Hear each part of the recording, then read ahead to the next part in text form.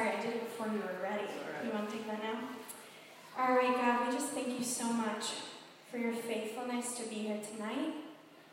God, that you've already prepared a way in our heart for us to be surrendered, to trust in you for your truth. So I just pray that, that you just bless Anthony with your words, with your wisdom.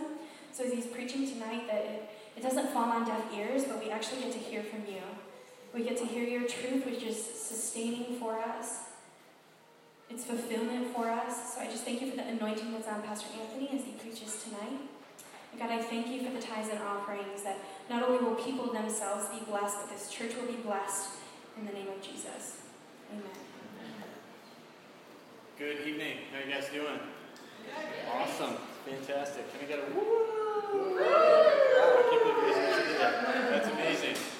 All right, guys, we're in the truth half of the year. We did a grace half and a truth half. So if you missed the grace half, the fun is over. So we're jumping right in. We're doing a series. Basically, it's an apologetics type series. Today's going to be a little bit of a thematic departure-ish. You'll kind of get it at the end. But today, we're talking about creation. My big red-headed brother, you are too large to be standing in front. Thank you so much. It's those giant shoulders, man. I could never read my slides. We're going to talk about creation. I want to start in a specific way with some cool facts. Some of you may know where I'm going. Does anyone know what this is? A tree. That's a tree. Is it just a normal tree? No. That is a fossilized tree. Upright, and it's huge. And you may notice it is going through millions and millions of years of rock sediment. So here we have a very old stone tree, right? Not so much. That guy standing next to it gives you some scope of how big it is. The term for these are polystrate fossils. Fossils that inexplicably, guys, go through millions of years of rock vertically. And, right, it's crazy. And they're all over the world. You can find them in Europe, you can find them here. This one's from Tennessee. And to just make things more interesting, its roots are in a coal seam. Wow. How about that? So normally it's like inside coal. Coal like takes a while to form, supposedly. So anyway, this is very curious, right? So scientists have decided that these rock layers still take millions and millions of years to form, just not these rock layers. So all over the world, you can rest assured that whenever you find a tree in millions of years of rock, those particular rock layers formed really, really quickly, but all the other ones took millions and millions of years, okay? We know that because they don't have trees in them. Okay. All right? Just to be sure. So speaking of coal and coal seam and carbon, we know about diamonds, right? Diamonds take a long time to form, don't they? How come we can make them? Huh? So I heard in an interview one time, they're not fake, they're actually real diamonds. They make carbon and they press it into a diamond. It's true. And so there was a creationist who was talking to an atheist, and the atheist said, well, yeah, we can make diamonds. And the guy said, well, how come if they take millions of years? And he says, well, when we make them, the conditions are just right. So, guys, check it out. The diamonds we make happen really quick, but all the other ones take millions and millions of years, okay? Science. All right, moving on. Does anyone know that stalactites and stalagmites take millions and millions and hundreds of thousands of years to form, except this one, which was featured in 1953 National Geographic, that a bat died on, and then got covered so quickly it didn't even have time to decompose. Whoa. They've put up signs like, please do not break off the stalactites, and the signs started growing stalactites. Which is embarrassing if you want to say that these things take forever to form. I actually hopped on a forum, it was like some sort of atheist or doubters or skeptics forum, and they're like, is this legit?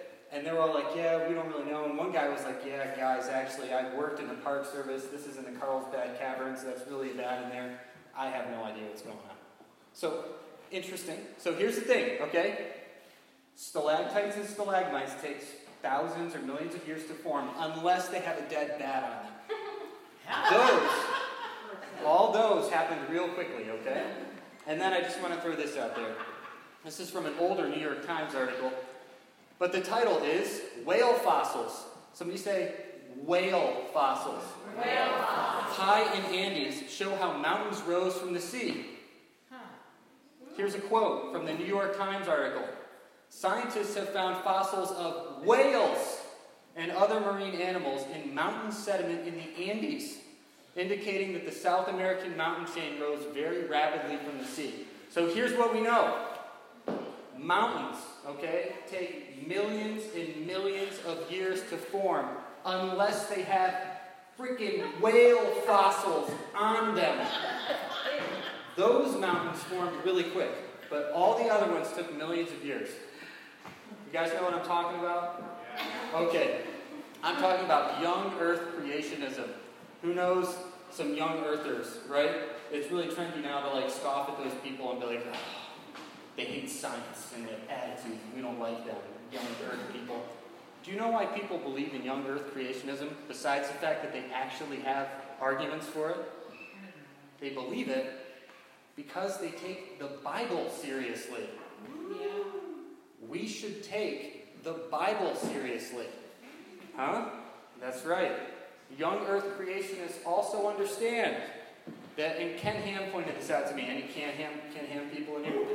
I enjoyed Ken Ham back in the day a lot. I can't do his accent. He's like, if you attack the foundations, the whole thing will fall down. You know, you got to put on your biblical glasses. He said that all the time too. So they understand that things are built on foundations, right? So they're like, well, what's the foundation? Let's check out the beginning of the book. Oh, it looks like the foundation is 6 literal days of creation. And that's his lens. He's totally open about this by looking at the world and like seeing, like, okay, I believe the Bible, I take that seriously. So what would we expect to see? He's like, well, if there's really a global flood, we expect to see millions of dead things buried in sediment all over the world. That's funny. That's exactly what we see. You know? It's like, so it just makes sense when you listen to him. So this gets them in trouble. This gets them in trouble with science. Science has defined itself to not include weirdos who believe in this kind of stuff, right? Pastor Jimmy fans, he's pretty cool. He bought me a book, which is like a sign of bro love. And that book is actually called Total Truth by a lady named Nancy Piercy. I haven't finished it, but it's pretty cool. And she says this: today, a naturalistic definition of science is taught as unquestioned dogma throughout the public education system. Naturalistic means if you can see it, it's real, and if you can't, it doesn't exist, right? So it rules out any sort of spiritual reality at all, okay? So he then gives a quote from a high school textbook that says this: many people believe that a supernatural force or deity created life. That explanation is not within the scope of science. So if you believe in a creator or intelligent design or something like that, that is ruled out of science from the get-go by the scientists. And to see this in action, I actually was surprised to see it so openly displayed, but it is, it's everywhere. There are these things called polonium halos. Is it real? Is it not? I don't know.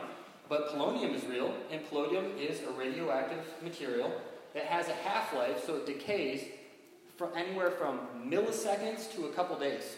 So it's like there and gone, like right now. And this guy named Gentry found halos in granite that looks like the polonium was in the granite and decayed and left radiation damage in granite. But doesn't granite take millions of years to make? Well, then how in the world does something that has a half-life of like milliseconds to a couple days get in there and degrade and leave a scar in the rock? So is that really what happened or not? I don't know. I'm actually not going to debate that, but I am going to show you a response to that theory from a naturalist scientist. This is a good scientist response. I'm not going to read this whole thing. I'm just going to read the last half, but it's all worth your time. This is where most creationist arguments break down. Geez, where does the argument break down? He actually doesn't say. They break down when they try to adopt the language and trappings of science. Trying to prove a religious premise is itself an act of faith, not science. He dismisses this guy's whole premise because he believes in a creator. Gentry believes that he could have stumbled upon primordial original rock that was created with polonium in it, which would explain why the polonium decayed and left a scar in the rock. So this guy attacks his worldview and says it can't be science because he believes in a creator. Is that pretty twisted? That's pretty twisted. But this is the climate, and it's trendy and it's fashionable to make fun of young earth creationists because they always wear their biblical glasses, like Ken Ham said. But we should take the Bible seriously. So let's ask the question. Young earth creationism. Could we be wrong? Yeah, we could. Sorry. You didn't expect that, did you? Aha! The twist comes. So I opened this way because we dare not mock people who take the Bible seriously. Right. And they have good arguments for what they think. I was talking about this message with my mom the other day, and I was like, I just don't think it's saying 6 literal days. I've amended that slightly. It could very well be saying 6 literal days, but do you have to believe that? Is this a 6,000-year-old hill that you must die on? And my argument is going to be no. So let's dive into why. Oh, I do want to mention this. This is worth our time. Some people say that Genesis 1-3 is not literal. Okay? And so the people who believe in the young earth theory will go here. They'll go to Exodus 20 a lot of times. I just heard a preacher I was listening to do this. And they'll say, are the 10 Commandments literal? And then you're supposed to say, yes, absolutely, because they are. Well, when God is talking about the Sabbath, he says this. For in 6 days the Lord made the heavens and the earth, the sea, and all that is in them. Must be a literal 6 days, right? Because it's in a passage that's meant to be taken literally. Therefore the Lord blessed the Sabbath and made it holy. I'm going to address this specifically, not to attack young earth people. Have you guys gotten the hint that I actually like that kind of thing? I have a lot of books on it. I really do. I'm just saying we don't need to fight each other over this, because the Bible also makes it clear that God does not relate to time like we do.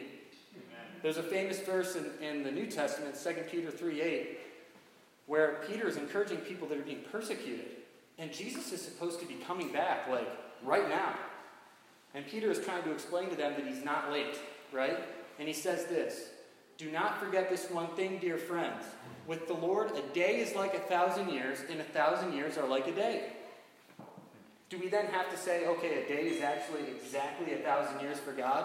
No, because if you go into the Old Testament, in Psalm 94, it makes it clear that they're just trying to say he doesn't exist in time like we do. It's just, they just picked an irrelevantly large number. Check this out. 1,000 years in your sight are like a day that has just gone by, or like a watch in the night. A watch in the night is just a couple hours. I don't believe that God relates to time like we do, and I think the Bible teaches that. So if you are a young earth creationist, and you have memorized all the arguments, and you know that they're good arguments, because some of them really are, man. We have trees going through like millions, quote-unquote, millions of years of sediment. That is enough to make you go, okay? And if that doesn't do it, the whales should. All right? Just saying. So we have to have a measure of humility with what we think because of things like this. Is that fair? Okay, so let's re-ask the question. Creationism. Could we be wrong? And to this, I'm going to say, not a chance. No way. All right? Now, if this was a scholarly format or something, which, praise the Lord, I am not a scholar, nor am I obligated to be, I would have to talk in like probabilities, right? Like, well, the probability of life naturally arising is very, very low. It's prohibitively small. I don't have to do that. I can just speak English, right? Not a chance. Okay? And I'm actually not going to debate that today. There are so many good books you can get on it. The Case for the Creator by Lee Strobel is a great place to start. I don't have enough faith to be an atheist, which I always talk about. It's fantastic. But seriously, guys, science rules out any spiritual stuff at all. Check it out. Here's the unscientific view.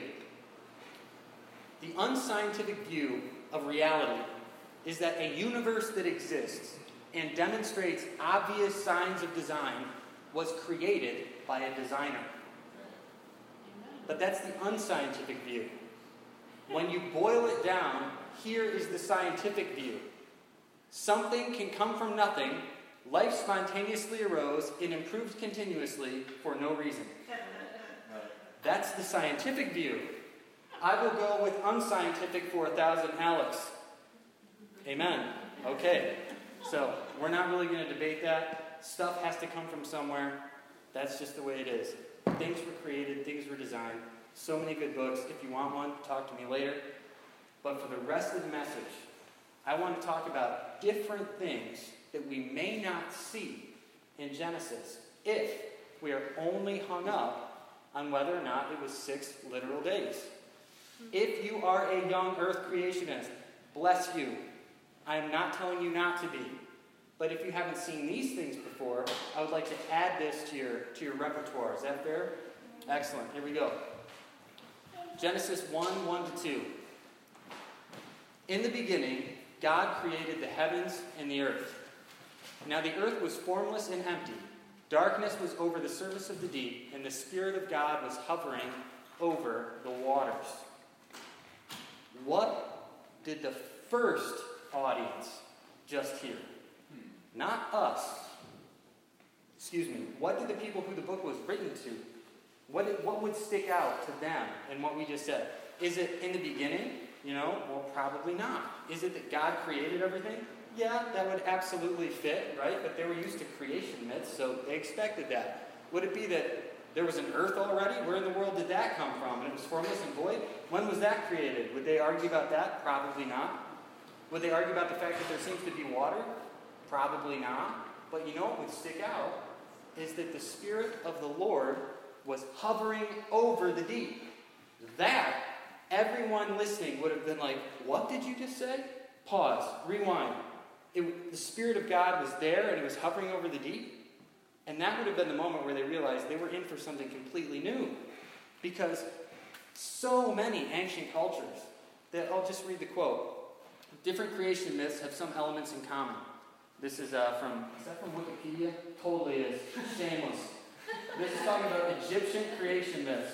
The different creation myths, they're not all Wikipedia, guys. Give me some grace. When it's good, it's good.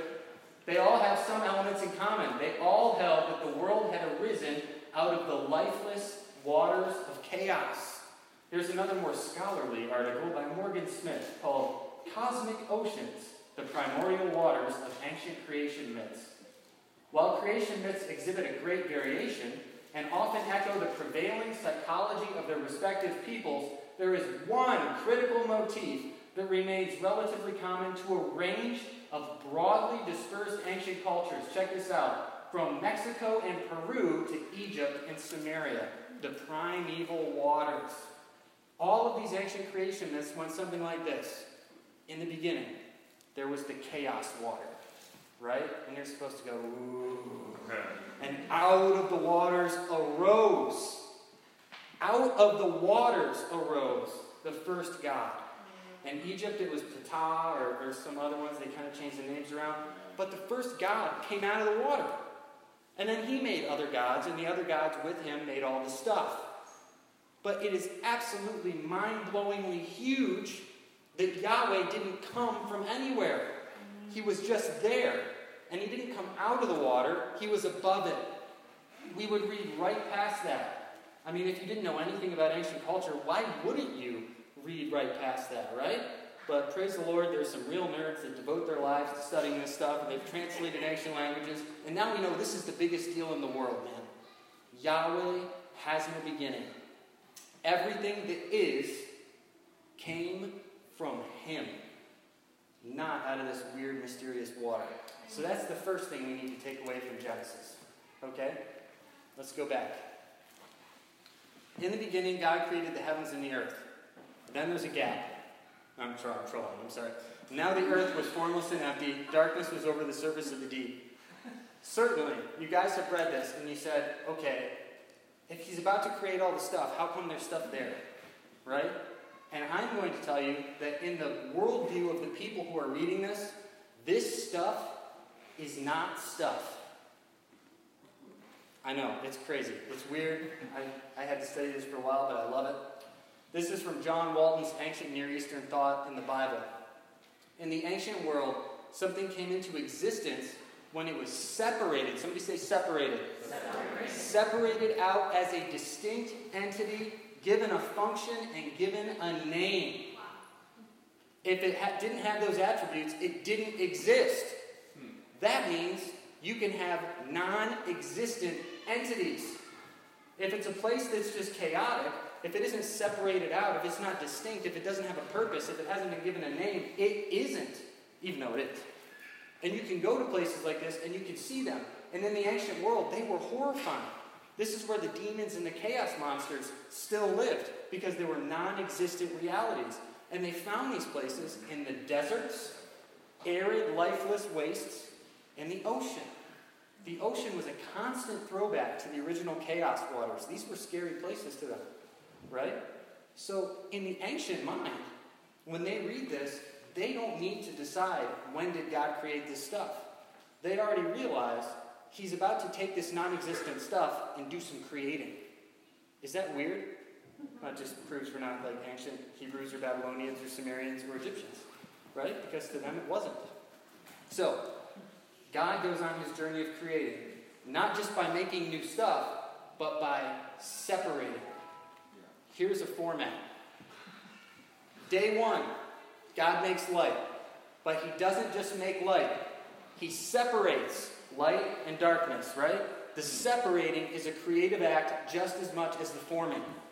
Day 2, he separates the water in half. It says the waters above and the waters below. He just made 2 spaces with names, sky and ocean, right? That is an act of creation. Not just the making, the separating, the making a distinction. Day 3, why does he create earth with plants? Find that curious? I think, oh man, you were about to say it. You're probably right there. I'll assume you're going to get it right. That's right, Kevin.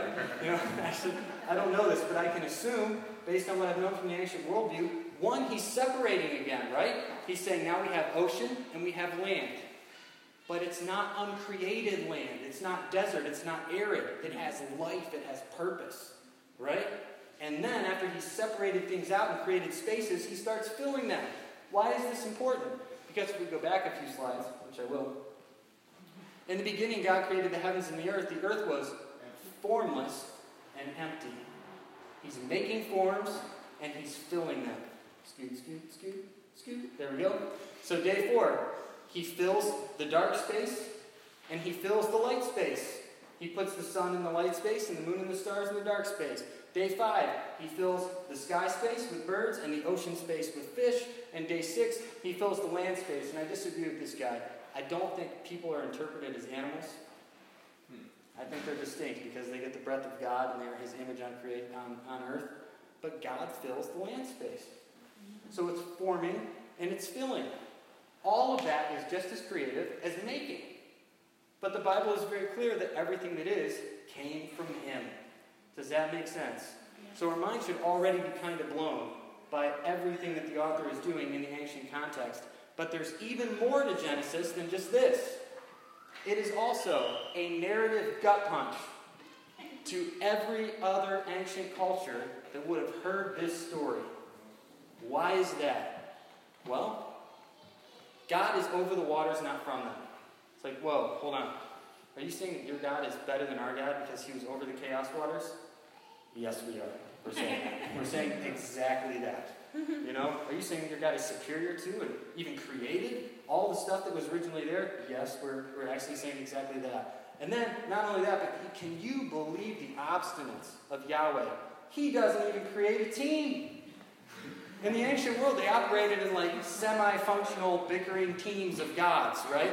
I mean, you can like read the ancient manuscripts and it's like one big long committee meeting. I saw a cup that said, "I survived another meeting that should have been an email." Like, we see this even in the ancient texts, right? It's like, but Yahweh doesn't do that. He does everything by himself, right? And then, oh my gosh, where did they just come from?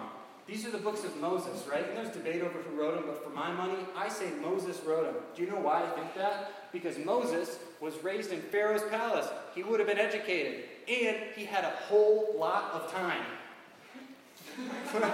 Think about it. 40 years is a long time. So yeah, I think when you're wandering around the desert with no place to go and nothing to do except literally wait for people to die, you're right. That might be good for you. So, just saying.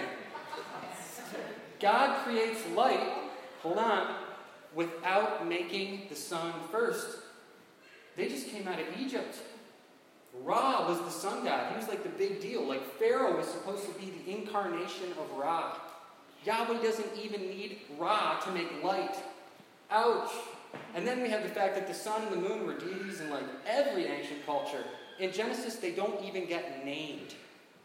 Lest you think God somehow created another deity. He calls the sun the big light and the moon the little light. Guys, that's a hilarious jab. That is like ancient trolling. Do you understand that? And then we have all these other creation myths that we found and that really scholarly nerds have translated.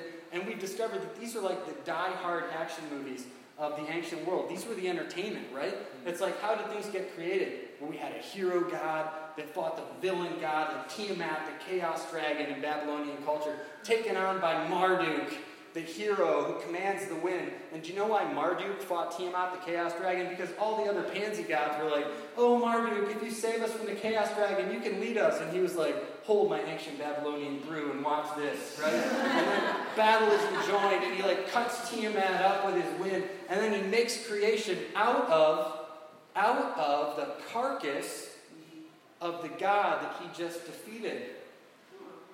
Not only does Yahweh not use anything except his word, there is no battle.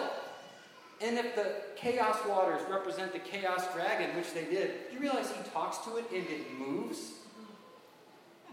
It's like, I'm going to create land here, chaos water. Can you scooch? And it scooches. So if you're like an ancient Babylonian, you're like, whoa, this is just not computing at all. And then, of course, he forms mankind with zero help either. If you read, I'm only really familiar a little tiny bit with the Babylonian stuff, because that's what we had to read. They have like multiple committee meetings, like, gosh, we're really tired of working. Like, what should we do? Let's create a race of beings called people that can do our work for us. That's a good idea. Who's going to do it? You know, they take 6 votes and draw straws, and Yahweh just does it. And he does it with no materials except the ground that he also previously made. He is awesome.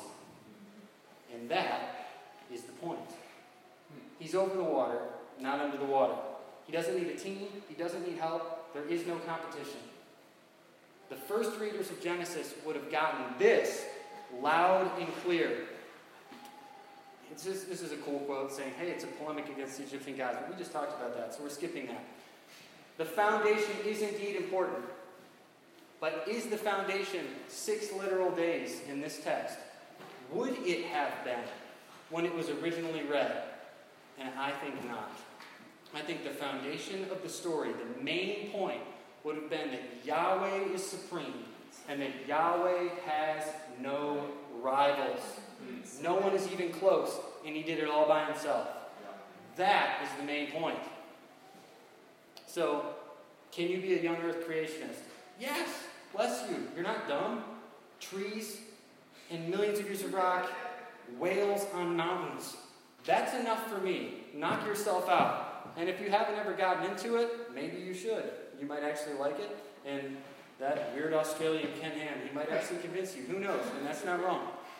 But we do need to have some humility, no matter what our view is, because the Bible does not make that the main point.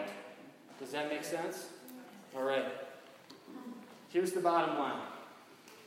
This is from an intro to the Old Testament, and I think it's worth quoting here at length. It is shocking to observe, in light of recent arguments, how little the text is concerned with the process of creation. The description of creation in these chapters does not allow us to be dogmatic over such questions as the length of time and the order of God's creative process.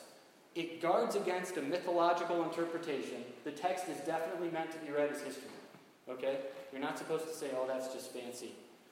But the theme of Genesis 1 and 2 is not how God created, that should be capitalized, but that he created. Okay. So at this point, I'll go on a mini rabbit trail about evolution. This is going to be the shortest talk on evolution you've ever heard in your life. Here's what you can't believe. I don't think it make any good sense. Even non-Christians have come to a point where I cannot believe this. That life spontaneously arose by accident on stuff that came from nowhere and then improved into an immensely complicated organism of tons of immensely complicated organisms through blind, random chance. That is crazy. Okay? But can you be a Christian and believe in evolution? Yeah, you can. Do I think that that's half crazy? I wouldn't say half, maybe a third, but I can tell you that there are people who are smarter than me that do.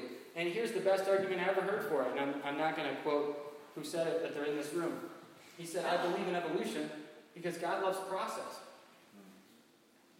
And I had to step back and be like, he does love process. That's nuts. I've never thought about it like that before. But if you believe that God is slowly bringing multiple creatures into existence by his will, by his creative action, saying, now let's have this, now let's have this, now let's have this, pun intended, that's a totally different animal than Darwinian evolution, is it not? Yeah. That is just a longer creative process. Yeah. Hey, you want to believe that? I'll see you in heaven. We can chat there when we know the answer. Does that sound good? Yeah. Okay. Be a young earther. Awesome. Knock yourself out. You study those polonium halos, man. You know? If you don't believe in a young earth, don't make fun of the people that do. Let's all be humble. But the bottom line is that 6 days or not 6 days is not where our faith rests. Yeah. Paul says in 1 Corinthians chapter 3 what the foundation of the faith is, and that is Jesus.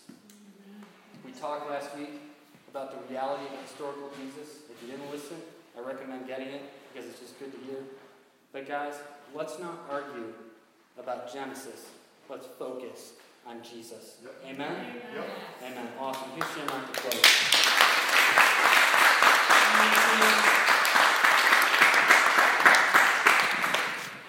Awesome. So I love that everything with creation just points to Jesus. So I'm just going to end in prayer for us to kind of receive that and just soak that in. So God, I just thank you so much. Oh yeah, that you turn our hearts in awe to you.